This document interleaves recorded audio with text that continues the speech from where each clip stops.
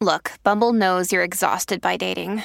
All the must not take yourself too seriously and 6'1" since that matters. And what do I even say other than hey?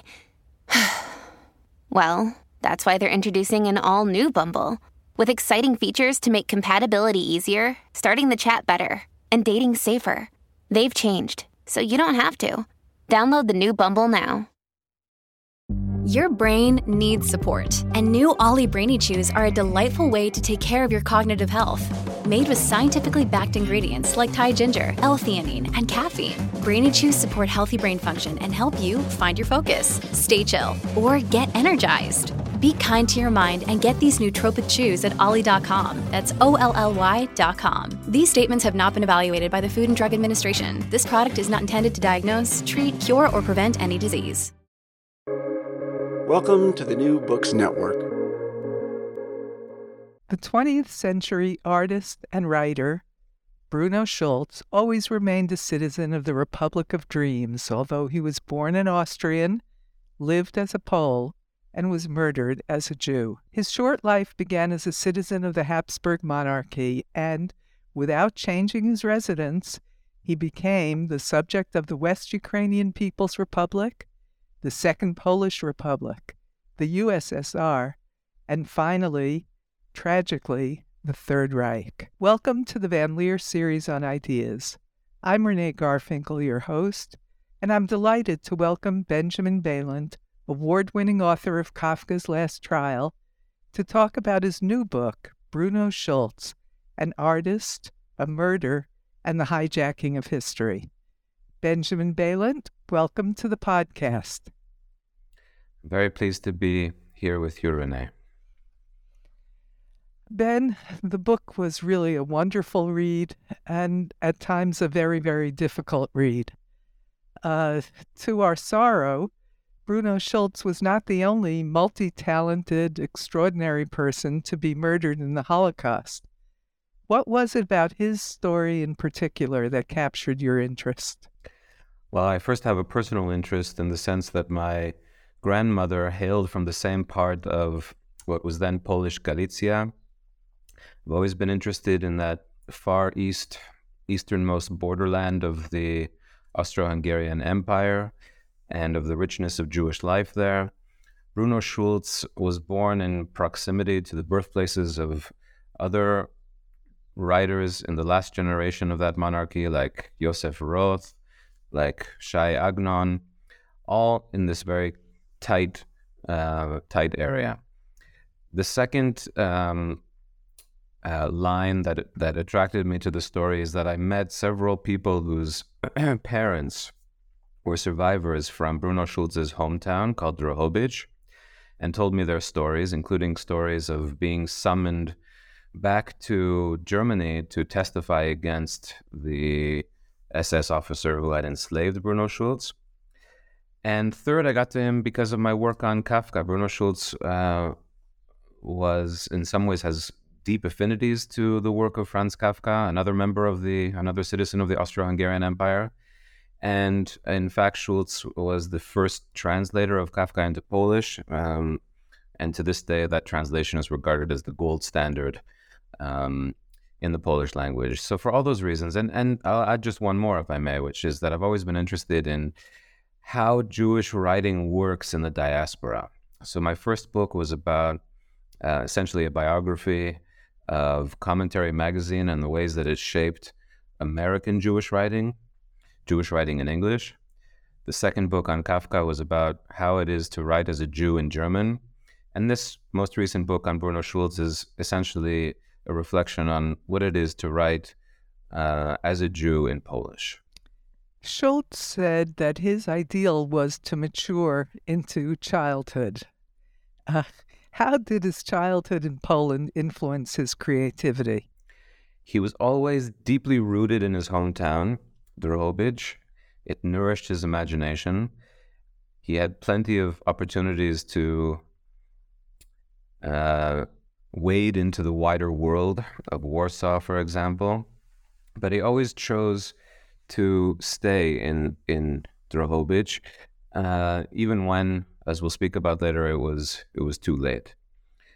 Uh, the narrators of his stories, masterful, imaginative fictions, are in most cases a boy named Joseph.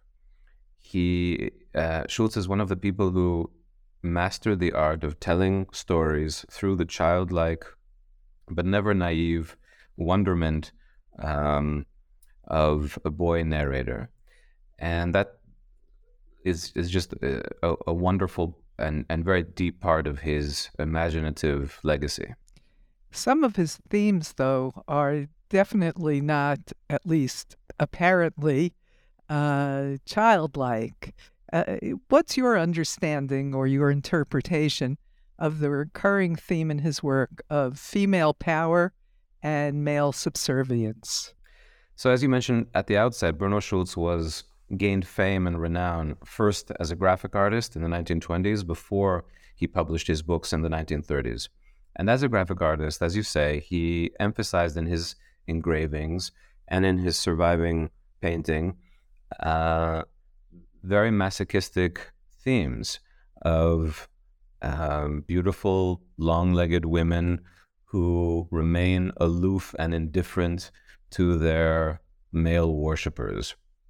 And Schulz had somewhat of a reputation for this. I spoke with one son of a survivor from Drohobych who said, yes, in my family, I remember we didn't even have to mention the name Bruno Schulz. We simply said the pornographer. And everyone knew to whom we were referring. So, yes, he had this very provocative style. And it's very interesting to think about, for me, the tensions and paradoxes between that style as a graphic artist versus his verbal virtuosity, which, as you've mentioned, involves returning to childhood and to the myths of childhood. There's a real paradox there, I think. Yes, and as an adult, he was pretty open about his masochism. He seemed to look at it as an elevated kind of philosophical worldview, different from the masochism we would associate with pornography. Was his social environment also accepting of it? His friends, his artistic world? In his immediate vicinity, yes. In the wider culture, perhaps less so. So there were several political figures in Poland who took exception to his public exhibitions in the 1920s on these grounds. But as you suggest, there's nothing pornographic about his graphic art. On the contrary, there's something very straightforward about it. And there's something to me that speaks of his own self-consciousness as a person on the margins, as a person who looks, so to speak, from the outside looking out. And this is one of the affinities with Franz Kafka, by the way. So there's something deeply invested in, let's say, powerlessness that also ties to political powerlessness, that also ties to his artistic vision of a child who and children who often feel powerless in the greater world. And finally, the sense that only by seeing things through the, let's say, incomprehension of a child can the incomprehensible events of the 20th century be thrown into relief. That is to say, rather than to try to come to any closure, Schulz, in both parts of his artistic creativity, wanted to remain almost radically open and to leave paradoxes as they were. Do you think that profound sense of powerlessness and confusion was what he was referring to when, in describing his short stories in the book Cinnamon Shops?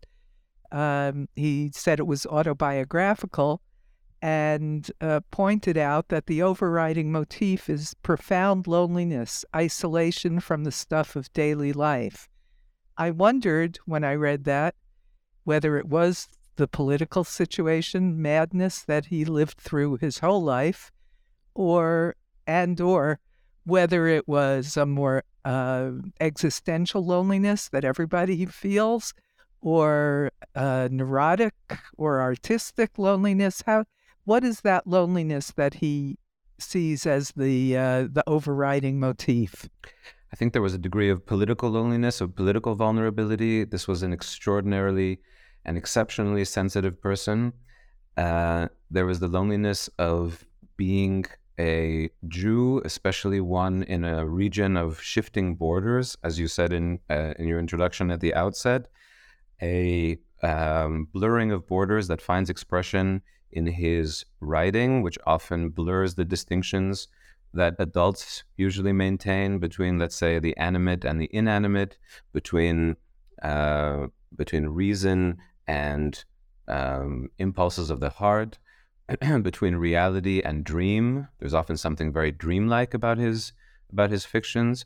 And in those senses, there's a deep parallel between what's going on politically, the shifting political boundaries, and the sense of political instability, on the one hand, and how those perplexities are reflected in his narrative fictions, with all of the blurring that go on there, and with all the childlike incomprehension, really, and a childlike incomprehension which somehow suits the sometimes horrific realities of the war-torn region that in which he lived, which Timothy Snyder has called the bloodlands of Europe.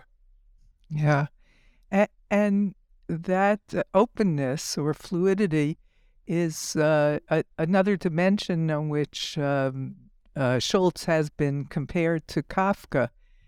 He even goes so far as to write about or imply shape-shifting. What does that fluid change and shape-shifting mean to you? Mostly political or something else?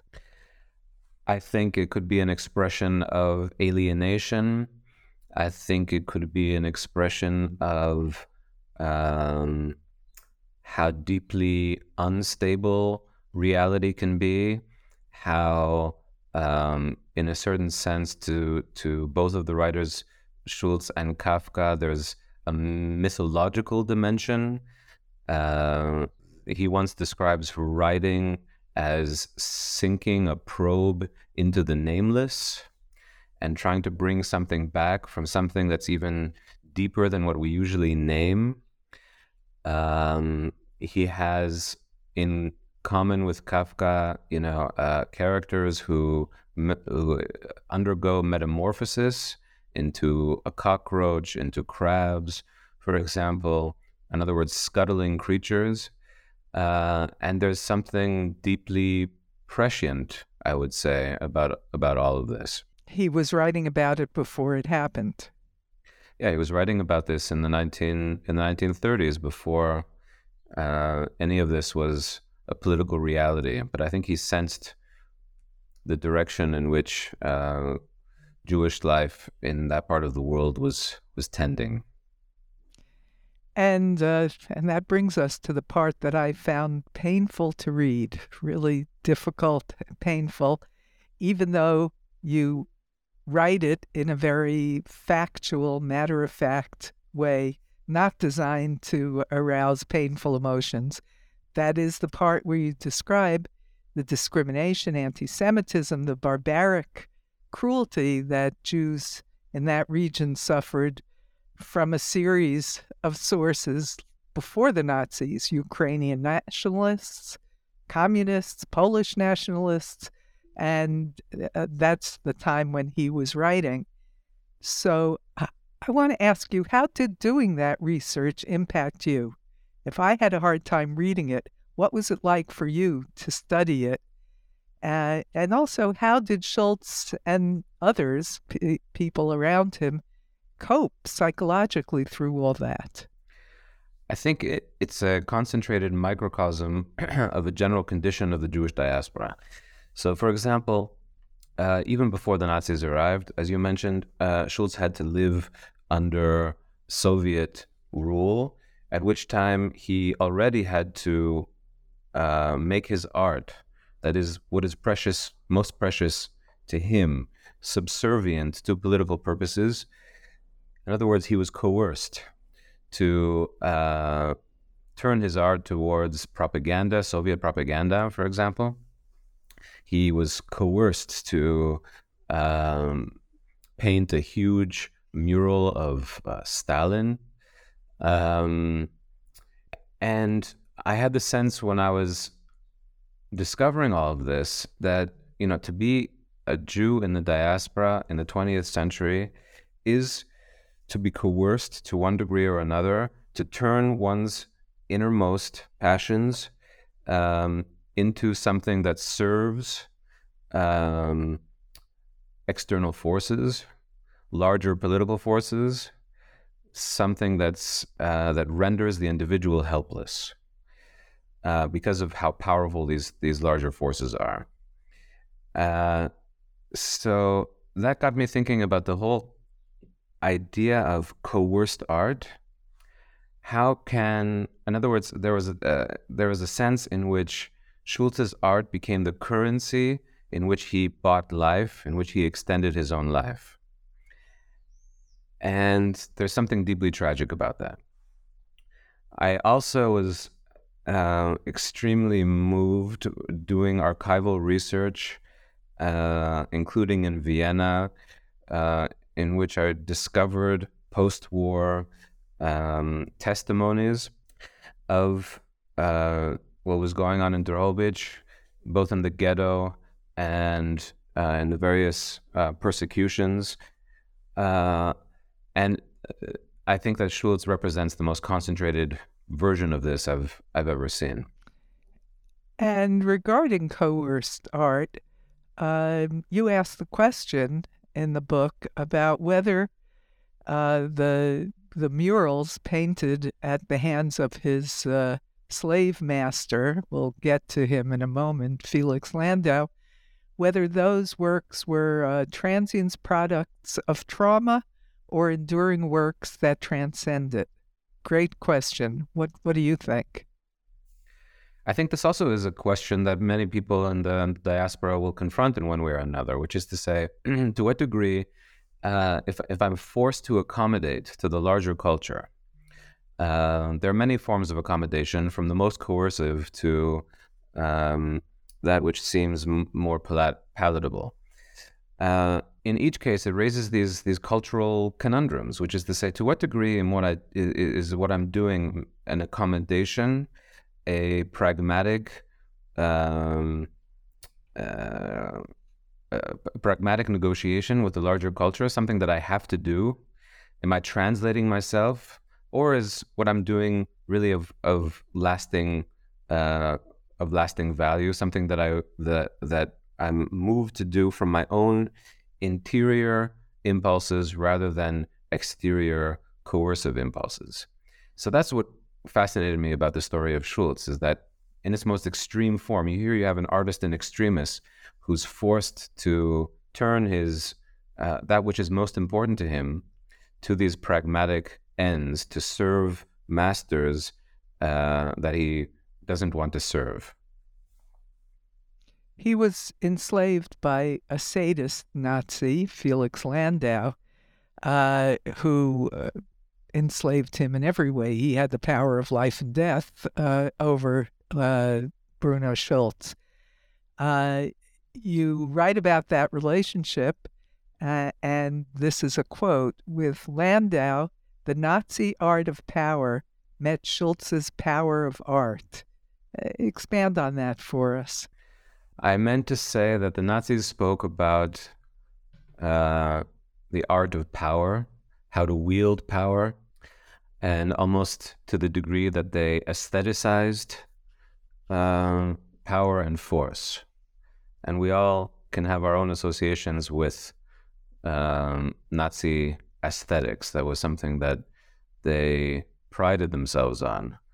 And in a very ironic way, in a way that Schulz himself never would have expected, that power, that sheer power met a very different kind of power, which was Schulz's faith in the power of art.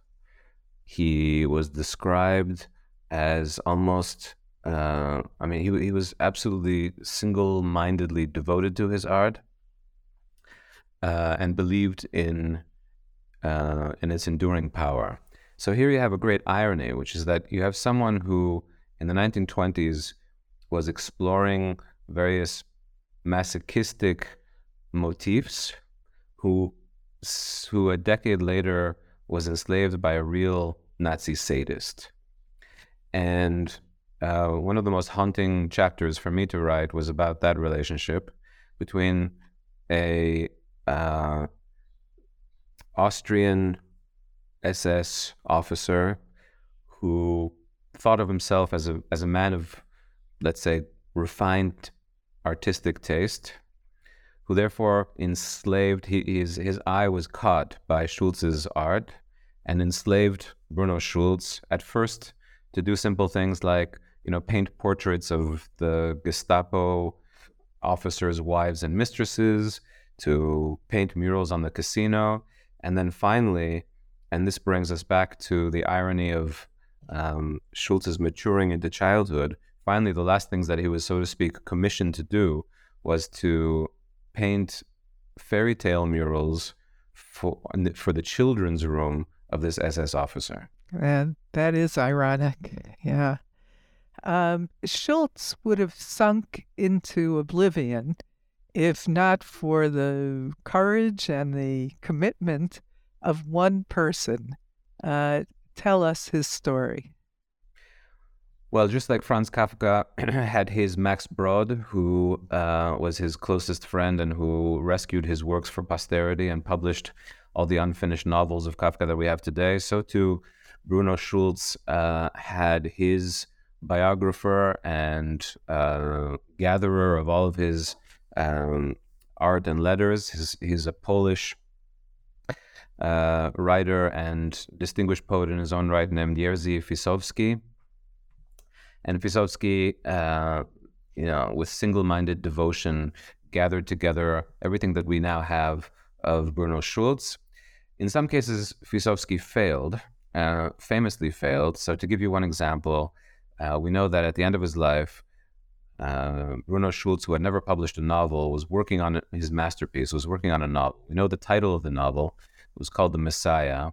And we know from several letters that when he and his family were forced to move into the Drobich ghetto, he parceled out several of his artworks and his manuscripts to Catholic friends outside the ghetto, one of which included the only existing manuscript of this novel called The Messiah. And it has never been seen since. It is one of the great literary mysteries of the 20th century. There are certain hints that it may still be in an unmarked box in the Red Army archives in Moscow. I made some inquiries myself in that direction. I didn't get very far. So with the exception, and Fisowski is the one thing that Fisowski was hunting for until the day of his own death. But yes, we are greatly indebted to the labor of love of Fisowski in bringing us in touch biographically with the letters that Bruno Schulz had written and with whatever of his artworks have survived. People like him, and to whom we owe a debt, and Max Brod, is there something unique about them? Are they just ordinary people who fell in love with this work and were inspired to bring it out to the public? Or is there something, do you see a commonality between the two personalities? In some senses, yes, because both Max Brod and Fisowski were distinguished writers themselves, and yet achieved a kind of selflessness when they came into contact with someone that they unmistakably discerned to be a genius. And there's a certain selflessness there, because I think both writers, Brod and Fisowski, knew that in a certain sense they would never get out from under the shadow of their masters, so to speak, of the writers that they dedicated themselves to. And I think that there's a great selflessness there. There's something poetic in the fact that the novel, unfinished or just unavailable, has as its theme something messianic, something about the Messiah, which, given the dreadful, life-killing circumstances in which he lived, a messianic hope is quite understandable. But is that a theme in his other work, artistic or literary? Yeah, so for example, some of his drawings depict not just masochistic scenes, that's just one part of his body of work, but also Jewish scenes, including with titles like, a group of Jews waiting around a well for the advent of the Messiah. Secondly, he relates childhood to messianic times. He once said that if it were possible to turn back one's development, to, so to speak, repeat your childhood in its limitlessness, then that would be the realization of messianic times, which many cultures have promised and pledged to us. So it was part of also the cultivation of these profound powers of childlike imagination. I think that he also had a sense that the messianic impulse was pressed deep into the soul of the Jewish people. And as with Kafka, there are not very many explicitly Jewish references in the fiction and writing of Bruno Schulz, but in a deeper sense, he's aware of the messianic impulse that's in the Jewish soul. He wrote a fantastic essay about a fellow Drohobych artist who later came to Jerusalem, Ephraim Lillian, who lived a generation before Schulz, who came from Drohobych to Jerusalem to help found the Bezalel Art School here, and who was a Zionist. And Schulz appreciates in Lillian this transition from messianic nationalism to what he calls modern and realistic nationalism.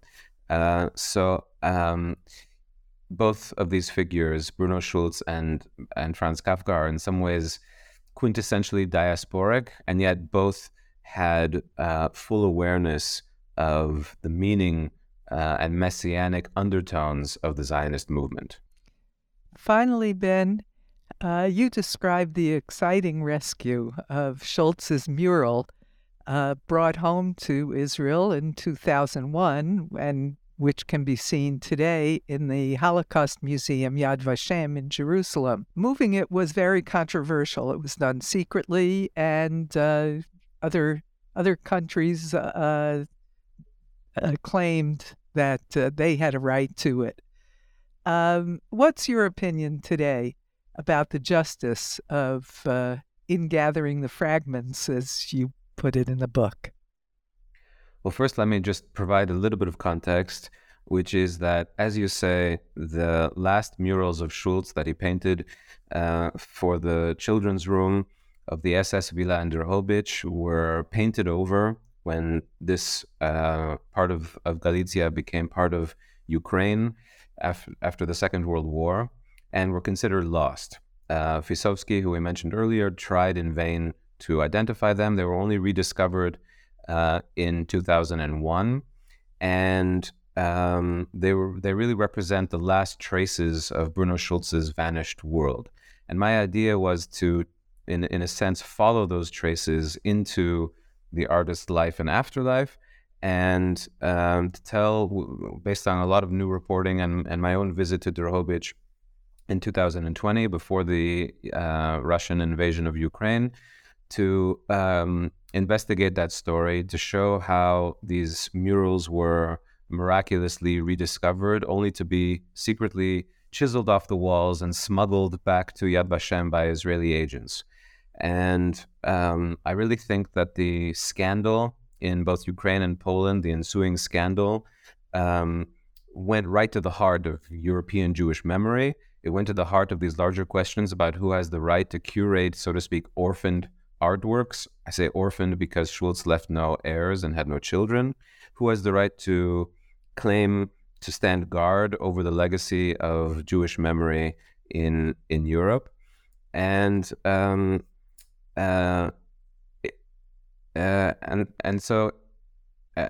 to come back to your question, I would say that I was first of all amazed to discover that I can't think of another country's secret service that would be interested in questions of or in launching operations to retrieve or repatriate cultural heritage. So I was very amused to find out that the Mossad had assisted this, as if they had nothing better to do. But that really shows the how profound the Israeli impulse is to ingather not just exiles, not just political refugees, not just human beings, but also material heritage. This was the case in how much effort the Israelis put in retrieving the manuscripts of Franz Kafka, and this was exactly the same impulse that drove them to go out of their way with a mixture of spycraft and bribery and all kinds of means to repatriate these murals, to bring fragments of them back to Yad Vashem. I compare it in the book to the kidnapping of Eichmann, which was certainly not legal, but was motivated by a certain and justified by a certain moral right. And I think the same justification operates here in the case of Schulz. So we can, on the one hand, understand why the Poles and the Ukrainians were offended, why, by the way, the remaining Jews in Drobich that I spoke to were offended, as if they were being told more or less explicitly that they have no future in that part of the world. I can fully understand that. And yet, I think that there's a certain justice to the, let's say, the fact that the culmination of these diaspora stories is, of all places, here in Jerusalem. Yeah, I agree. The book is Bruno Schulz, An Artist, a Murder, and the Hijacking of History. Thanks so much for talking with me today, Ben. It's been a great pleasure, Renee. Thank you so much. And thanks to our researcher, Bela Pasikov.